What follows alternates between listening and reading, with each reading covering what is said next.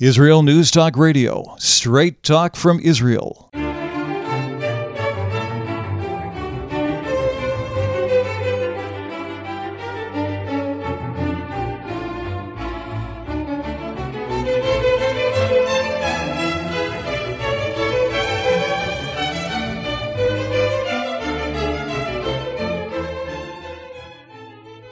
Shalom leYudim, shalom leBnei Noach, shalom leGoyim. It's the evening of the fourth day, Erev Kaf Aleph B'Chodesh Shvat, Parashas Yisro, Tafshin Pei Dalos, 5784. The evening of the third day, Tuesday, January 30, 2024. You're listening to Phantom Nation, a.k.a. the program coming to you from the land of Jacob Israel, who believed, as his father and grandfather taught him, about God, whose ruling class Jews in Israel don't want to know about.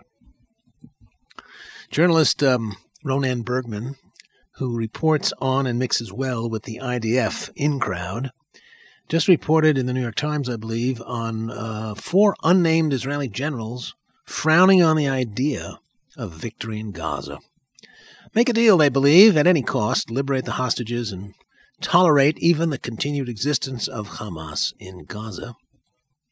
And for sure, Bergman and the 4 were most unhappy that last night there were thousands who went to Binyanei Ha'umah, the convention center in Jerusalem, to shout and joy and rally for building again in Gaza after, of course, the total extermination of Hamas, which, of course, can only be a temporary solution. So long as Israel does not claim sovereignty and the right to evict people from Gaza, it is only a matter of time, in another generation, when a new Hamas will arise. Defense Minister Yoav Gallant had a stellar career in the army in leadership positions and is not averse to using major force against the Arabs in Gaza. But it's true that in his community in the IDF, they are all spiritual offspring of the pioneering Chalutzim, who dominated the military for a generation, the leaders within the kibbutzim and the moshavim, the socialists for whom the Jewish religion was something to make fun of. Ehud Barak, for example, former chief of staff, that villain who was behind the refusal to respect the will of the majority of voters after the last election and caused all that trouble in the streets. He was raised as an atheist in his socialist atheist commune. And the same Ehud Barak who once said that if he were a Palestinian, he would be a terrorist too, which, spiritually speaking, is in the same class as Moshe Dayan, sending the Temple Mount back into the hands of the Muslims.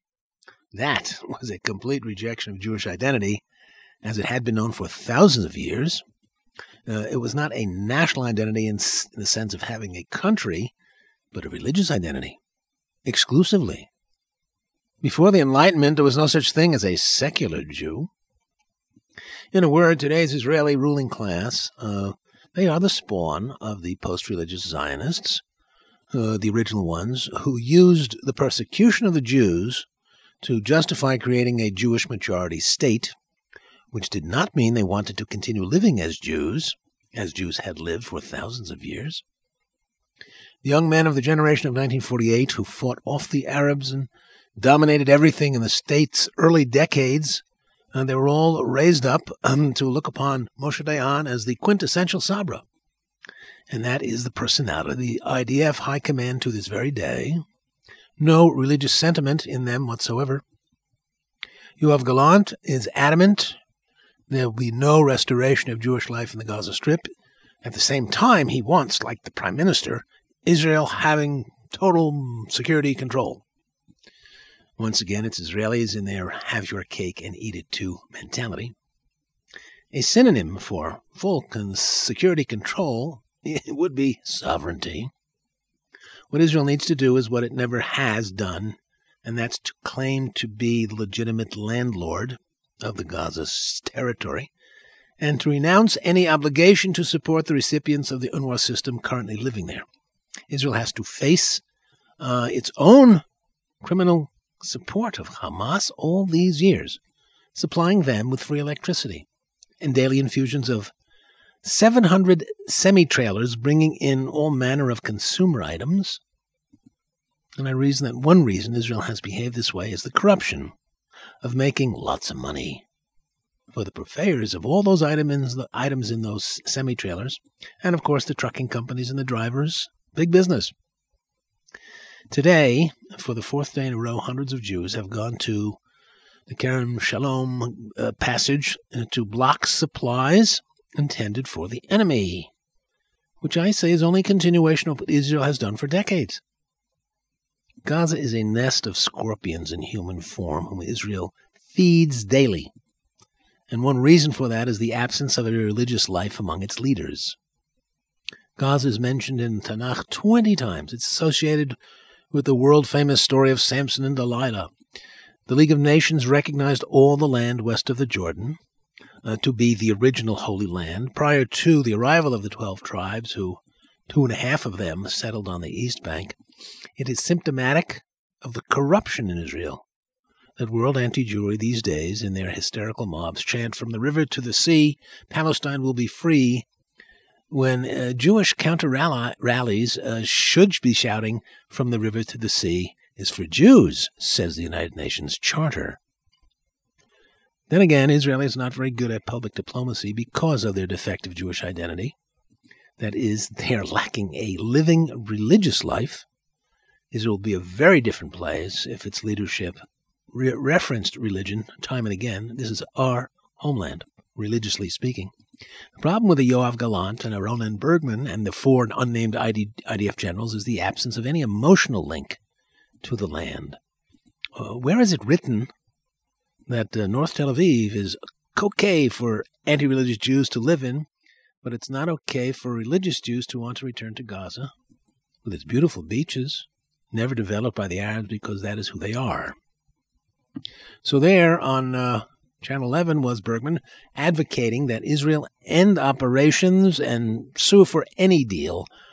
And I contend, as with the civil disorder under Ehud Barak after the elections, a major component in this dispute is between those camps in the matter of religion. Put simply, for Israelis like Gallant and Bergman, they don't want to identify with all those joyous religious men yesterday in the evening with skullcaps, dancing in expectation of victory and returning to Gaza.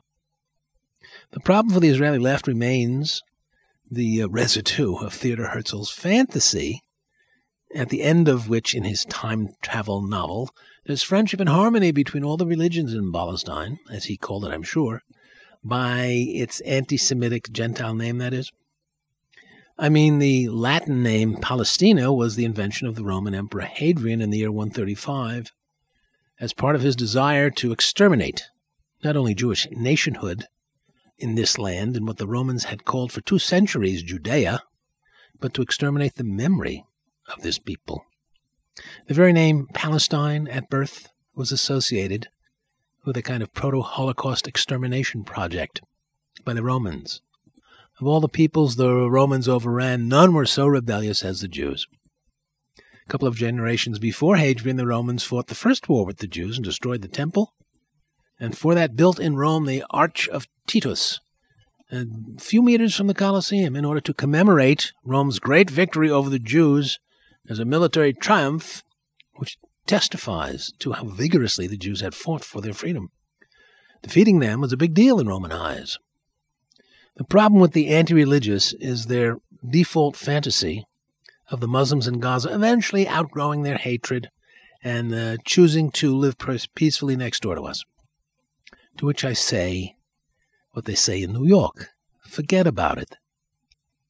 Many people since October 7 have seen, and rightly so, a form of Nazism in the behavior of these pre-flood Neanderthals, seized like an animal in heat, not only for sex but satanic cruelty.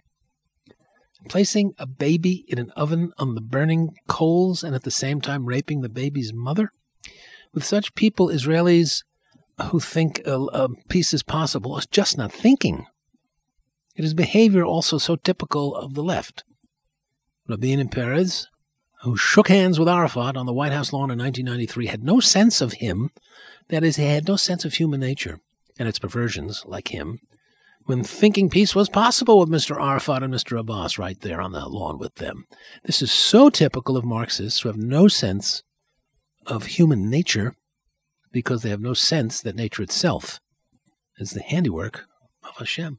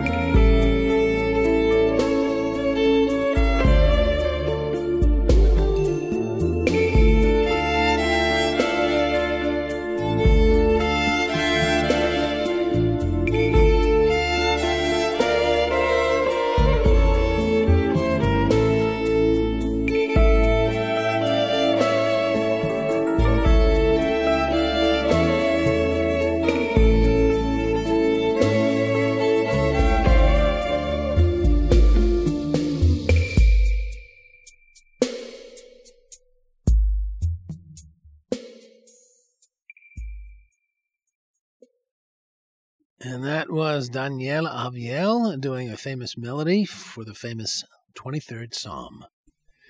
Yeah, the pioneering Zionists of a century ago envisioned the creation of a new Jew, call him Homo Israelicus maybe, to match a century in which the communists in Russia fantasized creating Homo Sovieticus, the new Soviet man who would be very different from the man created by God. Herzl envisioned harmony between Muslim and Jew, and one can only wonder, what, if he were alive today, what he would make of this latest horror on Sunday in Haifa.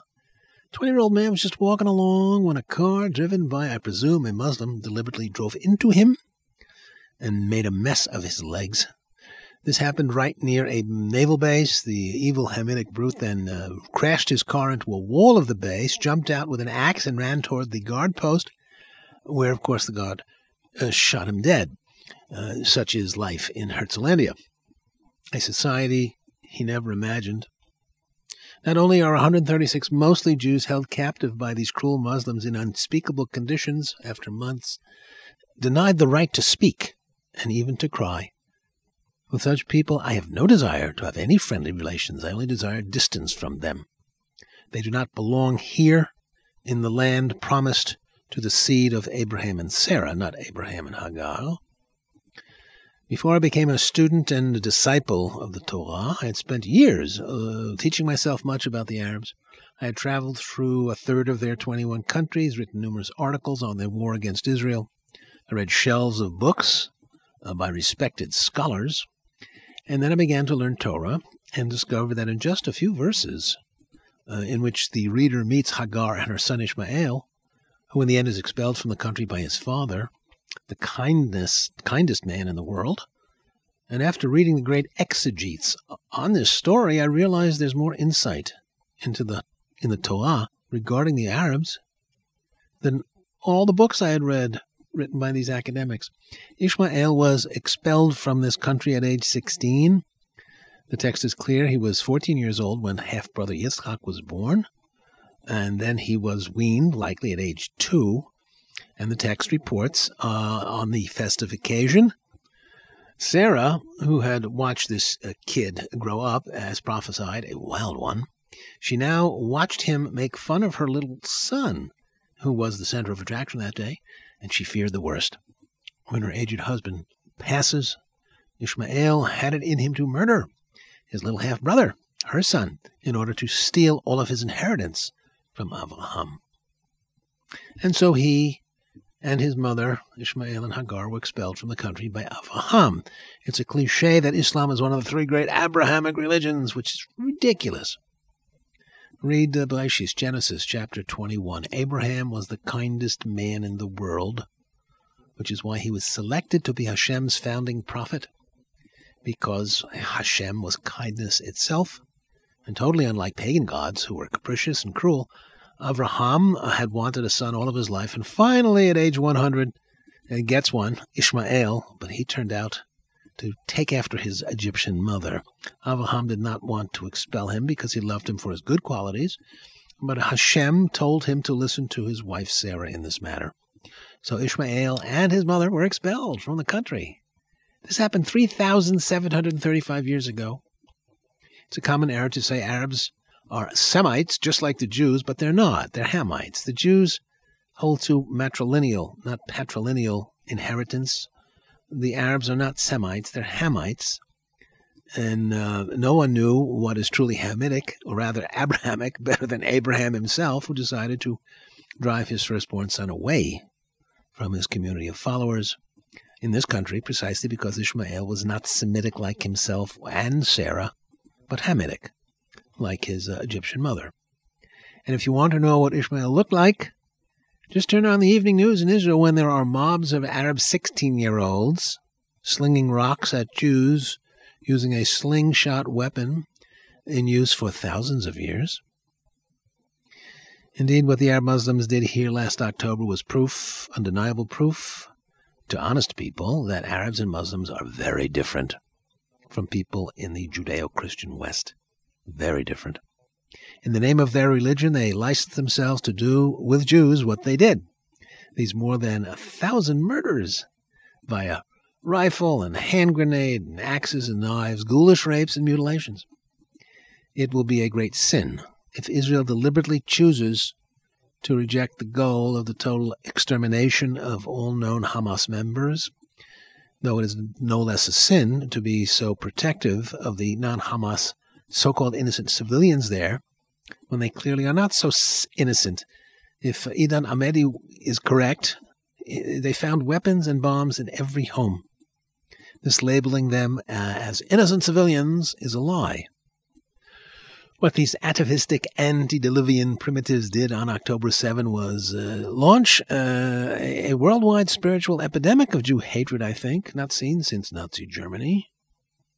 It's now socially acceptable in otherwise Judeo-Christian societies to spew Jew hatred and call, like Nazis, for the extermination of the Jewish people. Depends on context, right? It makes one wonder of the success, if any, in schools where they had courses in Holocaust education, which term I never liked. The name of the course should have been anti-Semitism education, in which students would be taught that when people get crazy like this with accusation against Jews of doing evil things, in the end, everyone suffers, not only the Jews. Like the 70% of Jews in universities these days hiding their identities in fear of physical violent aggression against them. It's all over the place, especially since October 7. At Cornell, for example, a PhD candidate in English, Aliyah Gonzalez, is teaching a course in writing, and she has also posted in support of Hamas and the Palestinian resistance, as she calls it. Surely, like all of these idiots who know nothing, she does not know that Hamas is not the Palestinian resistance. Hamas has no desire for a Palestinian state. In another post she wrote, "Me personally, I think the F.S. settler state of Israel and all those complicit in genocide and occupation can rot in the deepest, darkest pits of hell," close quote. Yeah, genocide and occupation. At NYU in the Gallatin Division, an adjunct professor claiming to be a Palestinian, his name is Amin Hussein, and he told an audience at a teach-in on December 5, quote, "They're trying to say, oh my God, you rapists and people that behead babies. Both of these accusations we know are not true," close quote. Now, everyone is entitled to their version of psychotic denial, but they should not be hired to teach in an otherwise respectable institution. This teacher was also known routinely to call New York a Zionist city. Quote, "I have a petition going around because I'm anti-Semitic. I know the honors of being anti-Semitic, of being called anti-Semitic multiple times." Close quote. This Arab claims to be this Palestinian who participated in the First Intifada and met with the head of a Palestinian Islamic Jihad organization leader. Okay, but what's he doing teaching in an American university? And then in another news item, at Harvard, a 1996 graduate who works there now in a foreign language department challenged one of the Jewish students filing a lawsuit against Harvard for not protecting them from the anti-Semites, challenged him to debate him in public over, ready for this, Israel's role in 9/11. And in his challenge, boldly, he declared, quote, "I hate Israel and Zionism with a passion, and you know full well they are two different things." No, they're not two different things. In a word, this latest eruption of mass hysteria, globally speaking, about the evil Jews likely has several immediate causes, but surely at bottom it's just the same old, about the people who teach that God exists and wants you to choose good over evil. The existence of Jews triggers in some people the knowledge of God, who created man in the Garden of Eden, and at that time gave him his first lesson in life, knowing his creation would rebel against his negative commandment not to eat the fruit of a certain tree, the tree of the knowledge of good and evil. Adam did, and Eve too, and the Jews represent those who remain loyal to that God who gave the world, right there in the Garden of Eden, the very knowledge of good and evil and his desire of his creation to choose good over evil.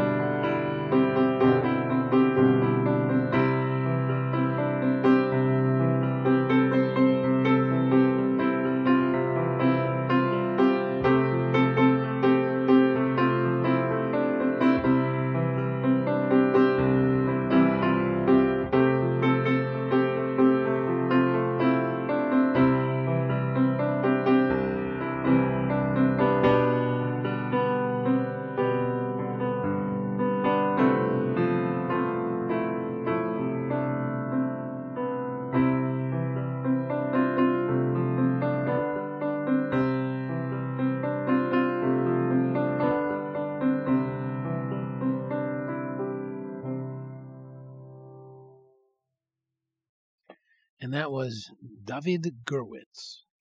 And you're listening to the program on phantomnation.com. So before the music, I reasoned that there are likely several causes for the eruption of Jew hatred in the world not seen in 80 years.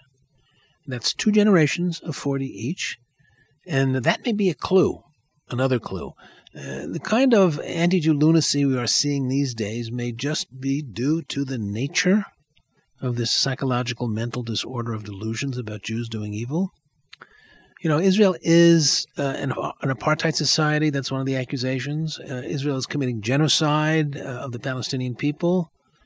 I think of this behavior as a kind of virus. It's not biological like COVID, but psychological, a word derived from the Greek word for soul. It is a kind of a spiritual malaria that comes and goes. Like the tides, it rises and falls. At its worst, it produces off-the-rails haters. The English seem to be particularly sensitive or susceptible to this. Roger Waters, Jeremy Corbyn, Ken Livingston, George Galloway. And now we learn of a sportscaster on the BBC chronically off the rails about Israel. One Gary Lineker, I think the name is. He used to be a soccer star in England, now does broadcasts for the BBC. He apparently also is infected with baseless thoughts of Jews as major evildoers. And when it comes to what happened in October, and these are the types who have torn down posters of Jews in captivity, held in the clutches of these sadistic maniacs, for whom Jews deserve no pity because they are so evil. They're not victims, they are victimizers. What did UN's Secretary General Guterres say? October 7th did not happen in a vacuum. As if the crimes against the ancient Palestinians by Israel were of the same magnitude as what was done to Israel on that day. It enrages such people, afflicted with this delusional mental disorder, that Jews can be or should ever be pitied as victims because they are the worst victimizers. They're evil incarnate. Also exposed to my satisfaction was this ex-U.S. Army Colonel Douglas Macgregor, a commentator. He is an anti-Jew. He had been probably still is, a frequent opinionator on Tucker Carlson's witty podcast, now podcast. He exposed himself to me in his assault on Ben Shapiro's patriotism. He was committing the classic Jewish crime of the Jews are insufficiently patriotic. They have dual loyalty, even treason, as in the Dreyfus affair. I used to be a big fan of Carlson, but no more. I had seen Macgregor on his program several times and had a sense of his anti-Jewism, but it was rather vague. Then the other day on YouTube, I just came across him by accident when I saw him say, Israel these days runs Washington. So maybe anti-Semitism is like the 17-year cicada insect that only surfaces from underground briefly once every 17 years. Today's hatred of Israel should thus not overly surprise us. Those of us born after 1945 were spared a serious bout of anti-Jew insanity, but now 2 generations after Auschwitz, which for 20-year-olds is ancient history, it's back in fashion, with Israel being little help in dealing with this essential lie of the age that these Muslims are Palestinian patriots pining for their old homeland that the Jews stole from them. Israel never says a word about this essential anti-Jew lie of the age. I await the day the Prime Minister, in one of his frequent videos, says that the rallying cry, Palestine will be free, is a joke, because there never was such a nation living in a place called Palestine. Jew hatred always manifests as lies, delusions, fantasies, anger, hatred, and that is what Palestinian nationalism is all about. How to smear the Jews with lies about their alleged vile crimes, when what enrages these haters are the identity of the Jews as the representatives of a God the haters don't want to know about.